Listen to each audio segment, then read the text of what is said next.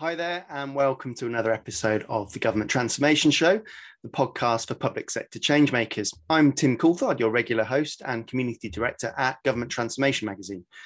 Joining me today is Mark Smitham, who is Public Sector Solutions Lead for Mendix. We're going to be exploring ideas around sustainable digitalisation. Not just the big ticket, capital S, sustainable green agenda, but also sustainable with a small s. How do we build services and processes that are able to develop with our teams as technologies emerge, as we identify varied users, as different sector organizations join in with multi-agency collaboration? All those different aspects play into the idea of sustainable development. It's an interesting, at times complex issue, but Mark helps to break it down for us in this conversation with some simple ideas on how the tools and techniques and cultural change that are needed can play out. Lots to unpack, so let's jump into the conversation with Mark right now. So Mark, welcome to the Government Transformation Show. Great to have you joining us today. Thanks very much, Tim. It's an absolute pleasure, and to have the opportunity to go into this in a bit more detail on the topics that we discussed as part of the show, then yeah, it's fantastic. Thanks for the invite. Yeah, we've got some big ticket items on the agenda here today, so we'll do our best to do them justice over half an hour or so, but obviously notwithstanding, there's some big issues facing public sector, how tech can help that, but yeah, we're going to get into some of that stuff, so looking forward to it. Let's start at the beginning there. Let's set the scene a little bit. We'd really like to hear a bit more, set the scene around you, your background, how you're working with Mendix and how you're working with the public sector and helping them to pursue some of their goals. Yeah, fantastic. The role that I'm in at the moment is quite broad. I am not in the sales part of the organization. However, I work quite closely with those teams. I'm not in the development part of the organization. However, I work quite closely with those teams. Part of the reason is because of my background and where I came from inside public sector. I worked for 5 years in local government, municipal administration, and thinking about the integration and sovereignty issues and between a local town council with a unitary authority next door and certain transport and other services provided by the county council. How do those all integrate when quite a lot of the legislation is actually delivered and led by central government? So after about 5 years of that, I moved into a central government role. And I was involved in delivery of border management services in highly secure environments for national security. It was really good fun, incredibly challenging and demanding to be able to talk the tech. If you're having a conversation with the architects, talk to the frontline staff and try and understand their business needs, work with them business analyst experts at the time, because we didn't have agile procedures in government back then. We were still talking about waterfall management and things like that, and we can talk about that in a bit more detail in a couple of seconds. And then from doing all of that with our partners and third parties in industry, I got more into working with consultancies. So all of those things wrapped together meant that I moved into a policy role at national government level. We were talking about cloud and national security. How can government buy cloud computing services? How can industry sell cloud computing services securely to government, be they police, National Health Service, local authorities, or central government departments, Ministry of Defence, that kind of stuff? How can anything meet all of their needs all at once? And then there was an opportunity to do it on an even bigger scale and start looking at it from the European Commission's perspective. And I've been based in Brussels for 8 years now. Since the European Commission, I've worked for the likes of Microsoft and Huawei, and now I am in Mendix, which is a Siemens business. And the role is closely related to delivery of low-code technologies. So I've kind of run the gamut of different levels of public sector and different types of technology and how they work with public sector. Fantastic. And your CV is like a whistle-stop tour of all the vagaries of UK local and central government, all these different tiers, from unitaries to town councils to districts to boroughs. It's an amazing beast, the UK public sector. I'm not sure you design it quite this way if you were starting from scratch, but it has its personality and its charms, nevertheless. And you joined us just last month for the Government Transformation Show, and we had a fantastic panel discussion around designing services for all, and this idea of sort of inclusive service design and delivery. And it's a big topic. It covers a lot of ground as well, from the technical to the social to the economic. There's all sorts of angles at play, and it led to us sort of, chewing the fat a bit about this idea of sustainable digitalization. Of, okay, yes, digital and technology can do incredible things, but at the same time, we aren't all created equal in terms of our ability to use technology as citizens and as end users. And so, how do we digitalize services, processes, operations, whatever it might be, in a way that's kind of sustainable? Maybe that's big S or small s, from the sort of environmental aspects through to the, does it help to meet the needs of all users, is it inclusive and accessible? So big question, but what does that idea mean to you in terms of that sustainable digitalization? I'm interested to hear your take on that. Yeah, so you hit the nail pretty squarely on the head when you started emphasizing sustainability with a big S or a small s. Quite often these things often get sucked into the realm of environmental protection, climate change issues and things like that. Sustainable digitalization is a combination of two really challenging things. The climate change and environmental protection discussion in terms of sustainability and green issues and things like that. And then digitalization, the idea that we need, and society and industry is moving in a direction where systems and services will become more electronic, they will be more connected, more online, and so on and so forth. So putting the two together, you end up in a policy and technology space, thinking about how the transformation of online connected services can go hand in hand with climate change and environmental issues, and how they can both together solve each other's problems and issues and things like that. Sustainable digitalization is not necessarily a new topic. It's been a tough one that's been discussed quite a lot.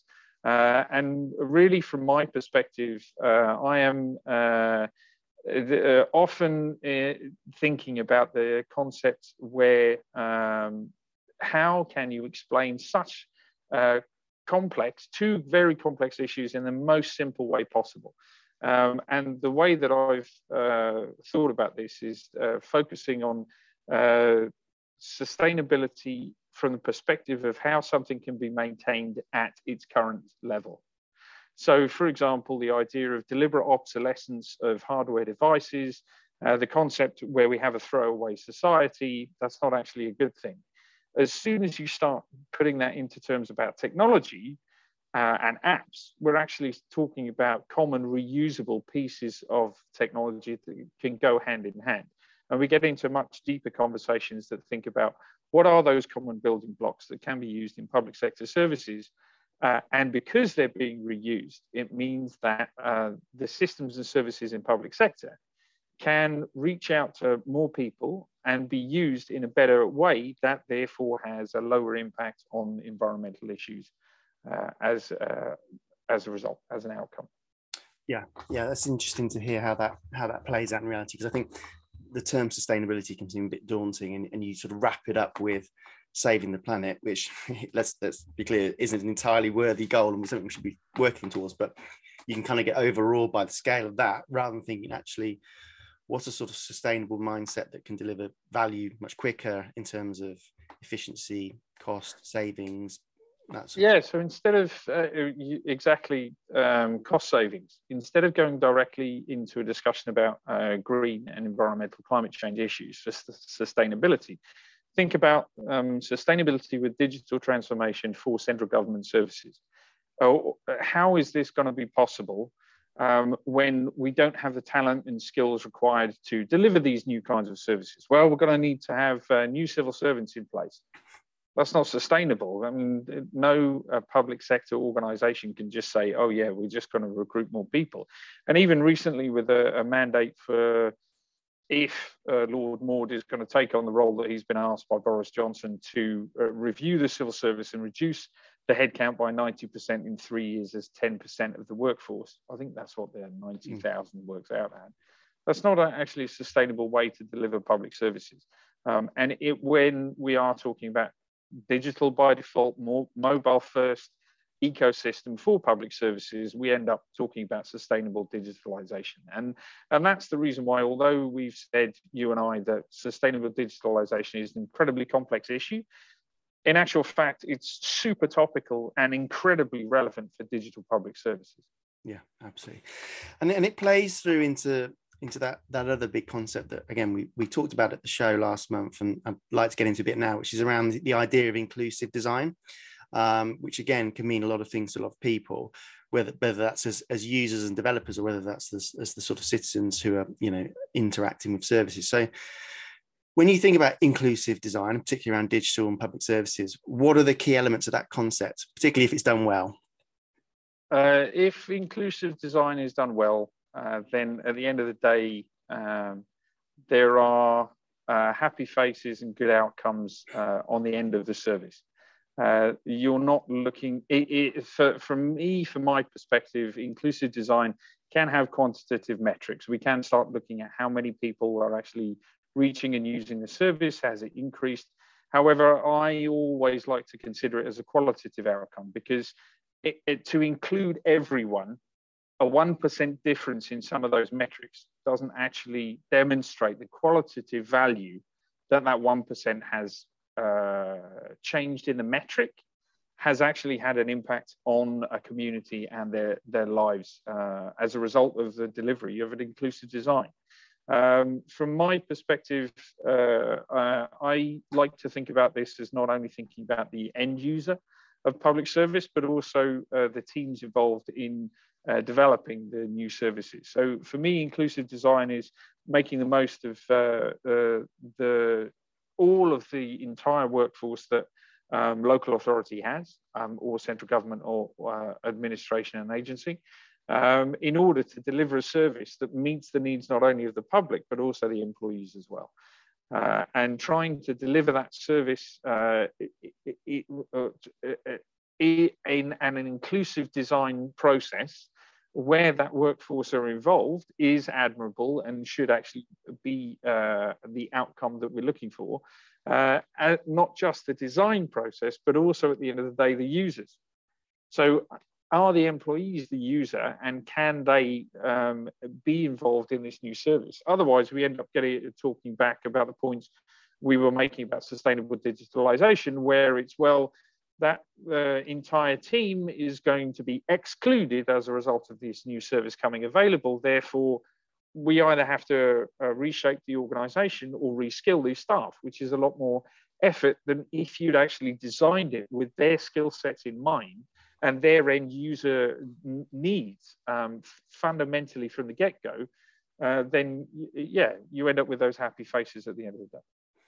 And that sort of end-to-end thinking, you know, from users all the way through to sort of internal teams, there's an aspect to that which I'm interested in getting your take on, which is around a bit of a generalization, but public sector is kind of good at collecting info and data and surveys and stats at the point of delivery, or, you know, end user experience, whatever it might be, but doesn't always do a good job of feeding that all the way back through the process, sort of internal, through development teams, through designers and that sort of stuff. I suppose my question is that a fair reflection, and why are they maybe not doing a better job of playing through the data, the feedback, all the way through the teams to improve service design and delivery? Or am I being harsh? You're not being harsh. I think it comes down to a topic which is repeated so often that it just becomes the elephant in the room, talking about siloed government. The idea that the IT guys guys and ladies, sit on the other side of a double door down the end of the corridor, and we don't need to talk to them. We just give them the service as it is, and then they just go do. And then unfortunately, they kick it over the other side of the fence, and the end user ends up with the revenues and benefits, for example, trying to use a commercial off-the-shelf offering, which, according to corporate approach, fits the strategy. It's been bought by procurement. The poor IT team has had to deliver it and develop it.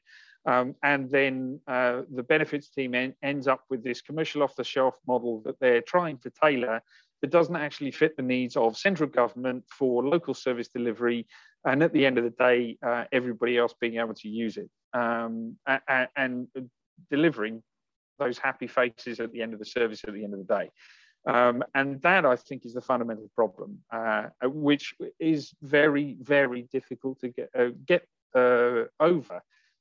Even in open plan offices, there is no floor space big enough to try and create a community team spirit, because when you have a big floor space, there's a piece of furniture, a plant or something that creates that double door barrier, which, yes, I mean, you think about it in terms of a physical barrier, but it also creates a mental barrier. They're that team on the other side of the room, and we don't need to deal with them on a daily basis. When in actual fact, everybody's trying to deliver public services to everyone, be they a tourist, a resident, and at the end of the day, it doesn't matter whether they live in the borough or they're visiting from another country. The service needs to meet their needs. Yeah. And, I'm not trying to explore a sort of product focused take on this, but is one of the benefits of a philosophy and a sort of technology like low code that it's kind of reducing complexity and increasing collaboration, because it's not, here are the really ultra techie people over here who do the coding. Here's actually a technology that's kind of bringing people together. I'm interested in how that kind of plays through in the cultural piece. Yeah, sure. So there's a couple of things to break apart here. So low code, as now I see, is experiencing a similar problem to cloud computing from 10, 15 years ago. The idea that suddenly everything is cloud, everything is low code. Well, that's not necessarily the case. There's actually quite a big difference between low code providers.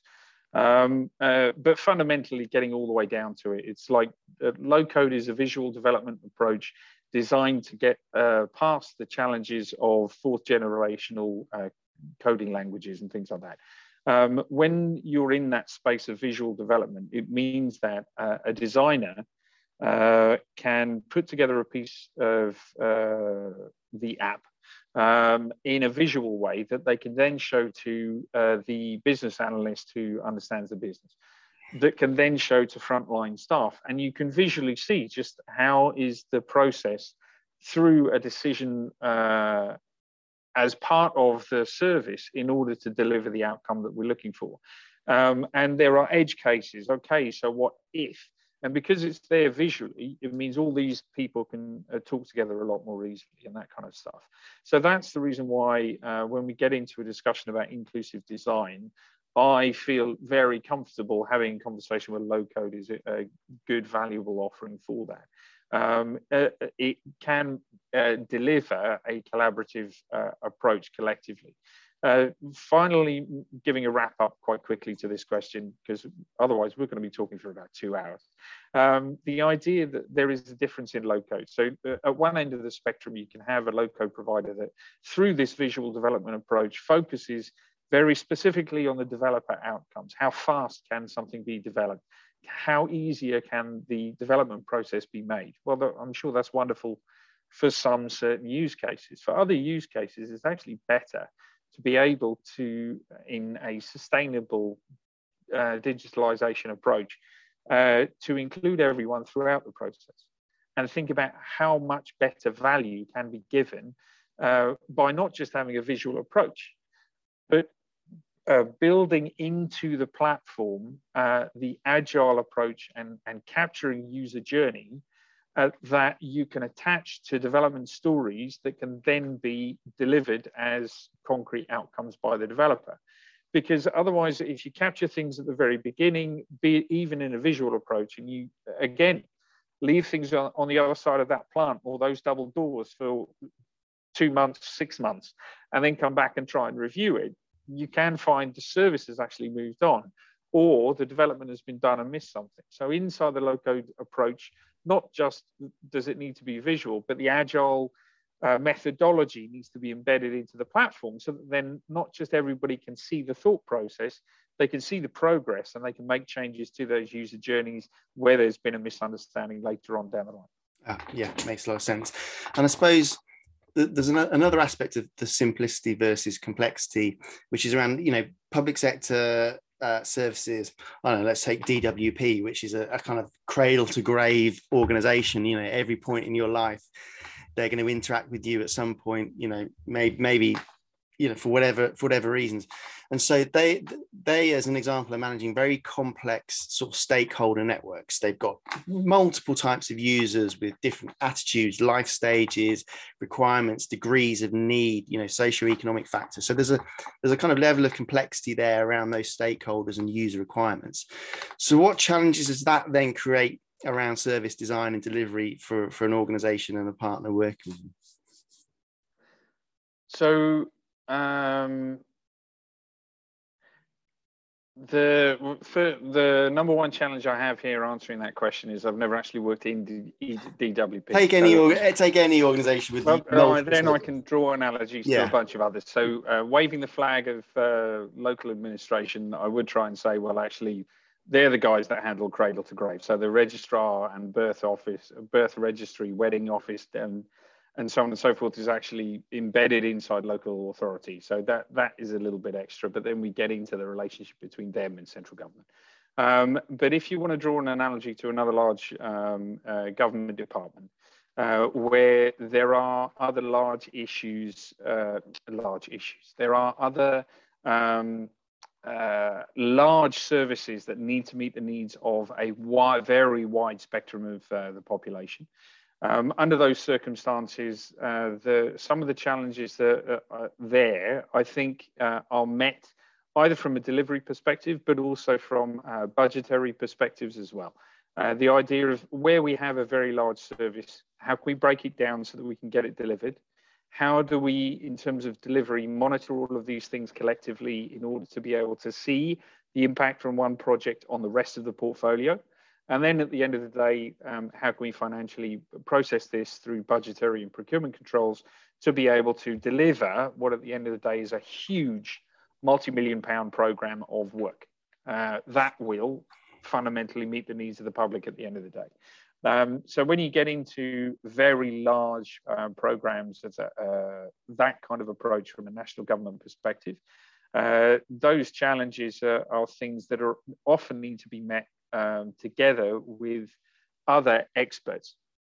And so you get into the concept of an ecosystem with either partners, third parties, other government organizations that have experience and that they would like to share, and so on and so forth, and consultancies and service integrators and alliances where they can all come together to deliver something. The reason why that's important is because these huge monolithic programs are fantastic when they meet the outcome. But once they've met the outcome, which can take decades, that is going to reach a conclusion and therefore be run down. So the public sector doesn't necessarily have to have all these resources all at once at its disposal. And we can talk about reallocation of staffing and reorganization, because when the program ends, it doesn't mean that suddenly everybody gets snapped out of existence. So they can be reallocated to other programs that have come along. But the backup and the relationship, I think, between industry and government to try and deliver those public sector outcomes in large programs is something that needs to be done collectively. You can't rely solely on one player to provide an answer. Well, that goes into another discussion about multi-agency working and things like that. The idea that for hugely complex issues, not just IT programs, but climate change, but we're going to leave that up to a single organization. National security, you telling me there's one entity responsible for this? It doesn't work that way. Yeah, and it kind of brings us around to the big S, small s debate again, I suppose, doesn't it? Which is around when we're talking about tackling those sort of global issues, and we've chatted before, and you sort of talked about decarbonisation, climate change, water quality, flood risk. You reeled them off, and I think understanding, okay, when you've got service A being delivered by organization B, and maybe that's a relatively simple thing, albeit it brings its own challenges, but when you've got global challenge A, which needs organizations A, B, C, D, E, F, G to play their part, I suppose, how do organizations then need to rethink how they work? My sense is there's a sort of a willingness and a renewed spirit of collaboration. Certainly conversations we've had with UK public sector, there's a sort of a reignited mission to collaborate, to break down silos. But the will is one thing, then the getting it done is another. So what's your view on how the collaboration piece, the interagency, multi-agency approach should and could play out in the coming months and years? Nice biggie for you to finish on. Yeah, thanks very much. I mean, I instead of a glass of water, I should have got a nice, massive half-pint mug of coffee, I suppose, to chew through all these ideas. So, yeah, I think you mentioned flood risk, and you and I have discussed similar challenges before. I think it's a good, concrete example to be able to bring everybody's thoughts together on this issue. Because climate change is going to lead to a combination of things, seas rising and a lot more rain. So if the rivers are full and we end up with flash floods, then it's going to change communities and farms, and the seas rising means the flood defences could cause problems at the coast because coastal sea defences have been changed and so on and so forth. And out of all of those things that I've just told you, let's think about a single river course throughout a region. There isn't going to be a single local authority responsible for this. It may cross several county boundaries as well. There are going to be lots of farms and lots of industry facilities along the way as this river runs its course. And also then we start thinking about the either emergency services in times of flood response, but also central government authorities that are responsible for these type of things. Now, that's the reason why I give the example of multi-agency working on tough issues, and large government programs can never be left down to a single entity. It's not a healthy approach to have. Therefore, the technology needs to be put together in a way that will facilitate all of these people collaborating together. And again, I think that brings it down to the idea in my mind and thinking about, if we're talking about a visual development approach where the developers can talk to the analysts, can talk to the frontline staff, that conversation doesn't have to be within a single organization. It means that developers could be a third-party service integrator with expertise with the tools that they're using, that can then talk to a central government agency and say, hey, how do you feel about this? Let's talk to the county council or officers responsible for this particular area and this topic, and frontline staff in local authorities that are dealing with these tough issues for planning inside a flood risk area. That conversation, to me, doesn't need to be limited inside a single organization to try and get it done. And you need the tools in order to be able to I was given an idiom, an analogy at the very beginning of my career. And when I was this young, it was quite difficult for me to fully understand it. And just in this conversation, it's popped into my head about 4 times already. So I thought I'd share it with you as well. The idea that the tail wags the dog. The technology ends up making the decisions that the public service has to change itself in order to try and get things done. Even when it comes down to code labeling inside a system, the way that the architecture of the hardware, the software has been put together, therefore the code string can only be 6 letters long because of the way the database is structured to handle the data and trillions of strings, and therefore, yeah, we've only got this many bits. So the code length is this long. Great. Now imagine you've got to walk up to a planning officer and ask them, so what code do you want in order to be able to use this in the system? Fundamentally, they don't care. That question was something that I was naive and thought that that's the approach that was necessary. So when I get into a conversation with people, and with this logo behind me, they're going to think I'm biased. But my career has led me to this stage where a visual approach, where the dog is wagging the tail, where the front line is able to get the technology to work the way that it needs to, I think, the outcome is likely to have greater impact for jobs, economy, and climate change using a low-code approach.